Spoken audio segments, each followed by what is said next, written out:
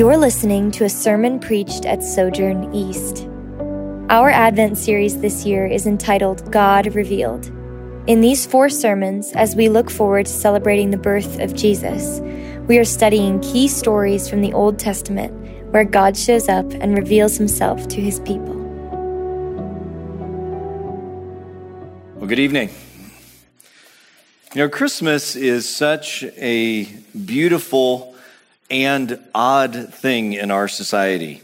For committed, church-going Christians, Christmas is actually a deeply personal and theological reality. It's actually the second most important Christian holiday, right after Easter. In fact, it's got the name of our Savior and our faith built right into it, Christ Mass. It's the celebration of the Christ coming into the world.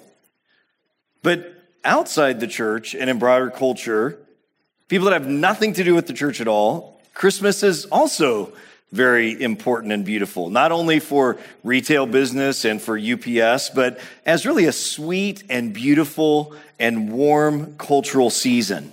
For probably most people today in our society, the Christmas season and Christmas Day don't really actually have much to do with the actual Christian Christmas at all.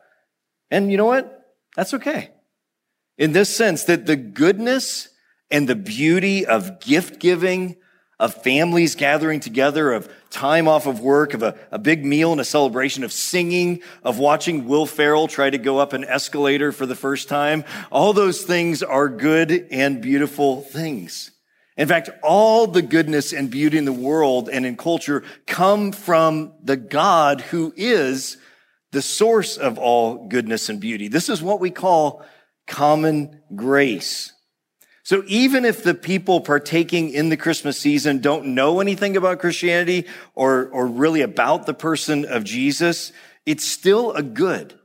It's still a common grace in society to celebrate these good Christmas time things. I mean, think about how horrible winter would be without Christmas. And maybe that's you here this evening. Maybe you came to Louisville to visit your kids or your parents, and here you are at a Christmas Eve service. Maybe you were dragged here. Maybe you just want to get back to the celebration at home. Maybe this is your once-a-year obligation to fulfill to come to church, or maybe you're here with great faith and joy this evening. No matter what your situation is, you are welcome. We are glad you are here, and we hope this Christmas season is good for you.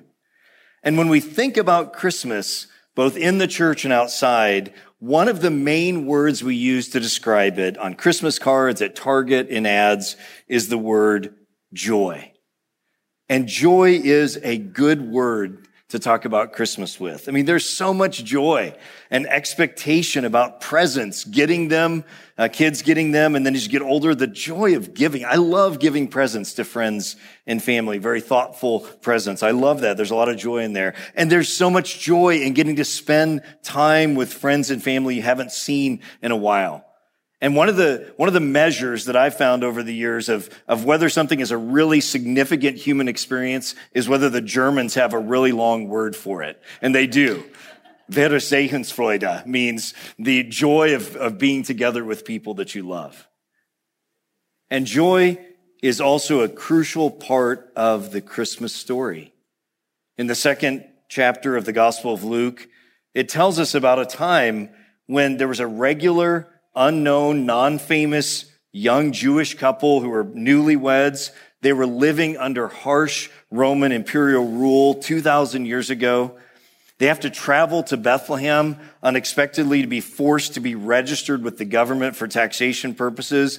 The problem was lots of other people were in the same boat, and so when we got there were no regular accommodations for them. And then worst case scenario could happen. The young woman, Mary, who was pregnant, she actually goes into labor in this situation. Now, none of that sounds at all joyful.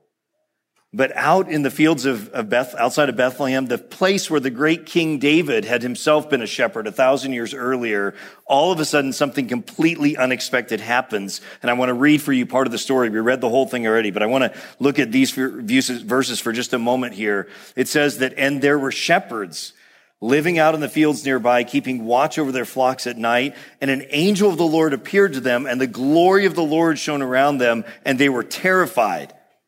It's the opposite of joy. But the angel said to them, "Do not be afraid.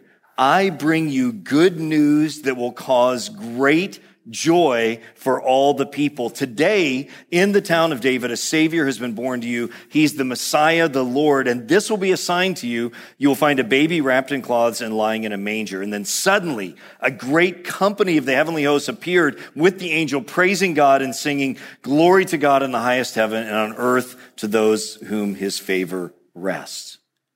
So what, by all human accounts, is a very stressful and non-joyful situation is celebrated with this angelic choir, because this event of the birth of a baby in this horrible timing was actually, according to the angels, according to God, the good news that will cause great joy for all the people. Why?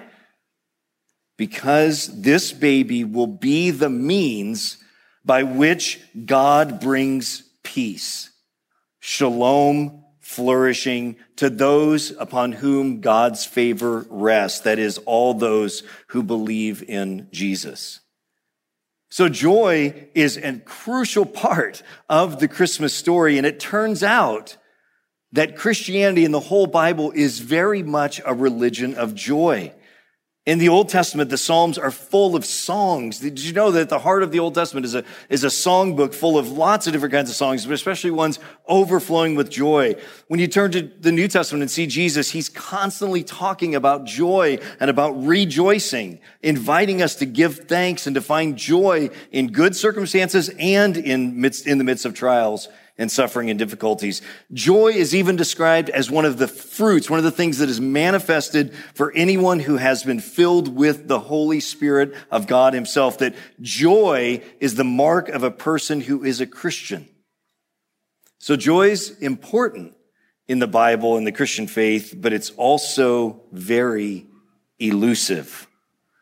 And maybe particularly this year.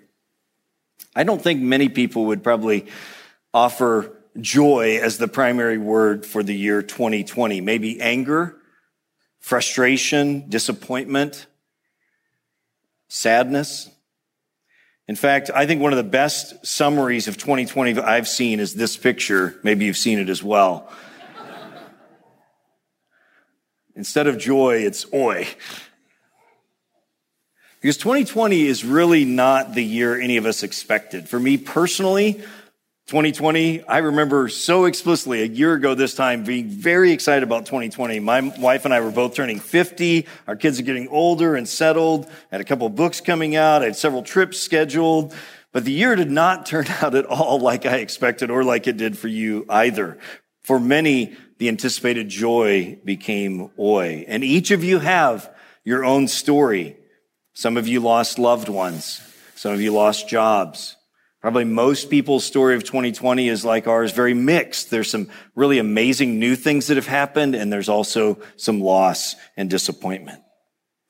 As I was reflecting on that this week, it struck me that, the year 2,000 plus years ago or so that Mary and Joseph had was not the year that they expected either. An unexpected pregnancy before they got married. Mary turns up to be pregnant, and it's not Joseph's. Lots of shame, lots of fear associated with this. They have to take this arduous and expensive journey to another town for the census. She gives birth while on this trip, a total disruption of their plans and hopes and dreams for marriage. And then sometime after this, they're forced to leave their homeland and travel to a foreign country and live in Egypt because it turns out the king is going to try to kill their baby. It's not the year they expected. And yet, Mary rejoices. Joseph rejoices. The shepherds rejoice. Faithful people who are looking for God, like Simeon and Anna in Luke chapter 2, they rejoice. And down through the intervening centuries, billions of other people have rejoiced in Jesus, even in the midst of very difficult years. How can this be? Is Christian joy just some kind of escapism? Is it denial? Is it self-delusion? No. Christmas and Christianity is very much about joy, true, lasting happiness, satisfaction, shalom, because it is not based on circumstances. Christian joy is not based on outward conditions. It's not based on situations that occur to us that are out of our control. But Christian joy is based on something deeper, truer, more true, and more beautiful. And that is that the reality that God is good and is good for us. And that is what faith is. Faith is the ability to see beyond the mere outward circumstances and situations, even horrible ones, to a deeper reality that God exists and that he is good and that he is good to us. Faith is not a blind leaping. It's not a denial of reality. That's a misunderstanding of what faith is. Faith is the ability to see beyond the surface reality to a truer and deeper one. And Christmas is such a beautiful picture of that, because you have this picture of a helpless baby who's born in this horrible situation. All the other players in the story are the powerful ones, kings and the Caesar and the scholars and the priests in Jerusalem, these Mandalorian-like centurions. All these are the powerful ones. And yet the reality of Christmas is, for those who have eyes to see then and now, that the true King of the universe is born. That is what faith enables to see beyond what the circumstances look like. And so too for us. The reason we can have joy, whether 2020 was a good year for you or not, no matter what 2021 holds, joy is available through faith, through seeing through and beyond the outward circumstances that are full of tears and full of disappointments, and not denying that reality, but seeing that God has come for us in Jesus Christ. So tonight is Christmas Eve. Tomorrow's Christmas. There's joy in the air, and it's also elusive. There's sadness, there's disappointment, there's fear, there's relational strife. Maybe you had a fight on the way here. There's depression. It's very real. There's anxiety. Not denying any of those realities, how do you find joy in the midst of this? Well, let me say this. If you're a Christian tonight, one for whom Christmas is not just a cultural thing, but it's the basis and foundation of your life, I just want to invite you. Jesus is inviting you into joy. And how do you do that? By slowing down, by paying attention, by stepping towards joy in the little things, by giving thanks by faith to God and to others. In fact, that act of giving thanks and recognizing something is good and beautiful often frees up our clogged up hearts to begin to know joy again. Use tomorrow and this week and the beginning of a new year to notice beautiful things that give joy.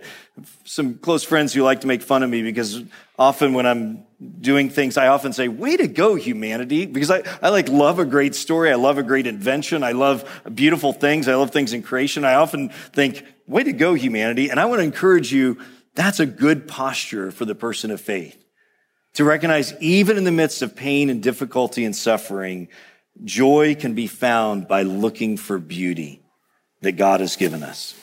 And if you're not a Christian tonight, Christmas is just a cultural phenomenon. Again, we are very glad you are here. Those of us who are Christians, we are just regular people full of inconsistencies, full of regrets and struggles and joys and fears, just like you are. Being a Christian isn't just for a certain personality type, or what it means is that you've come to see something beyond than what you've seen before.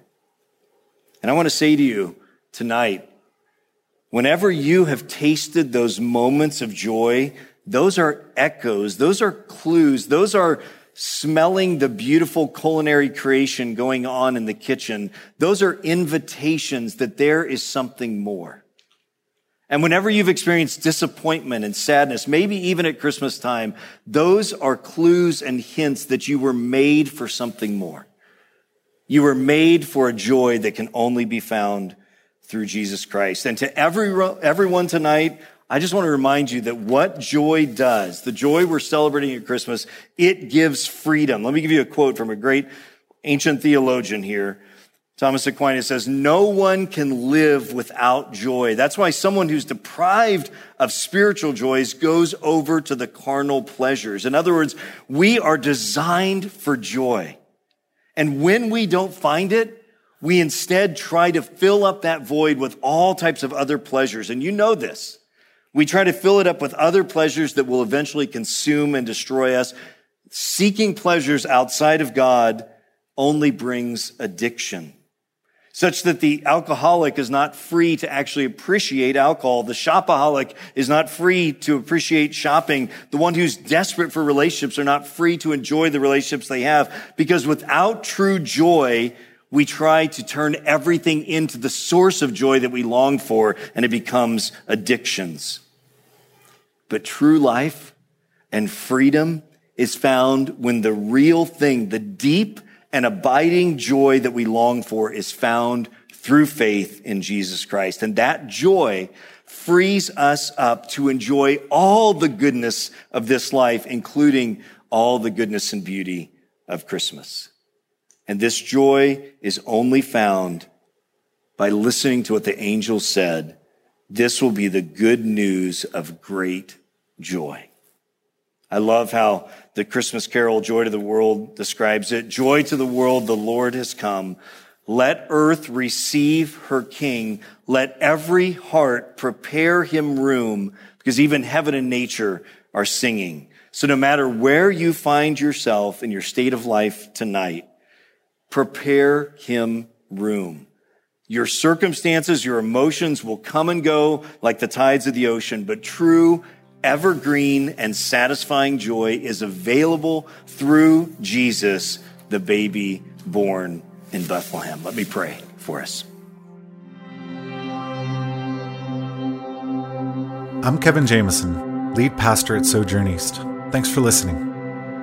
For more sermons, info about our church, and ways you can support the ministry of Sojourn East, visit sojournchurch.com/east.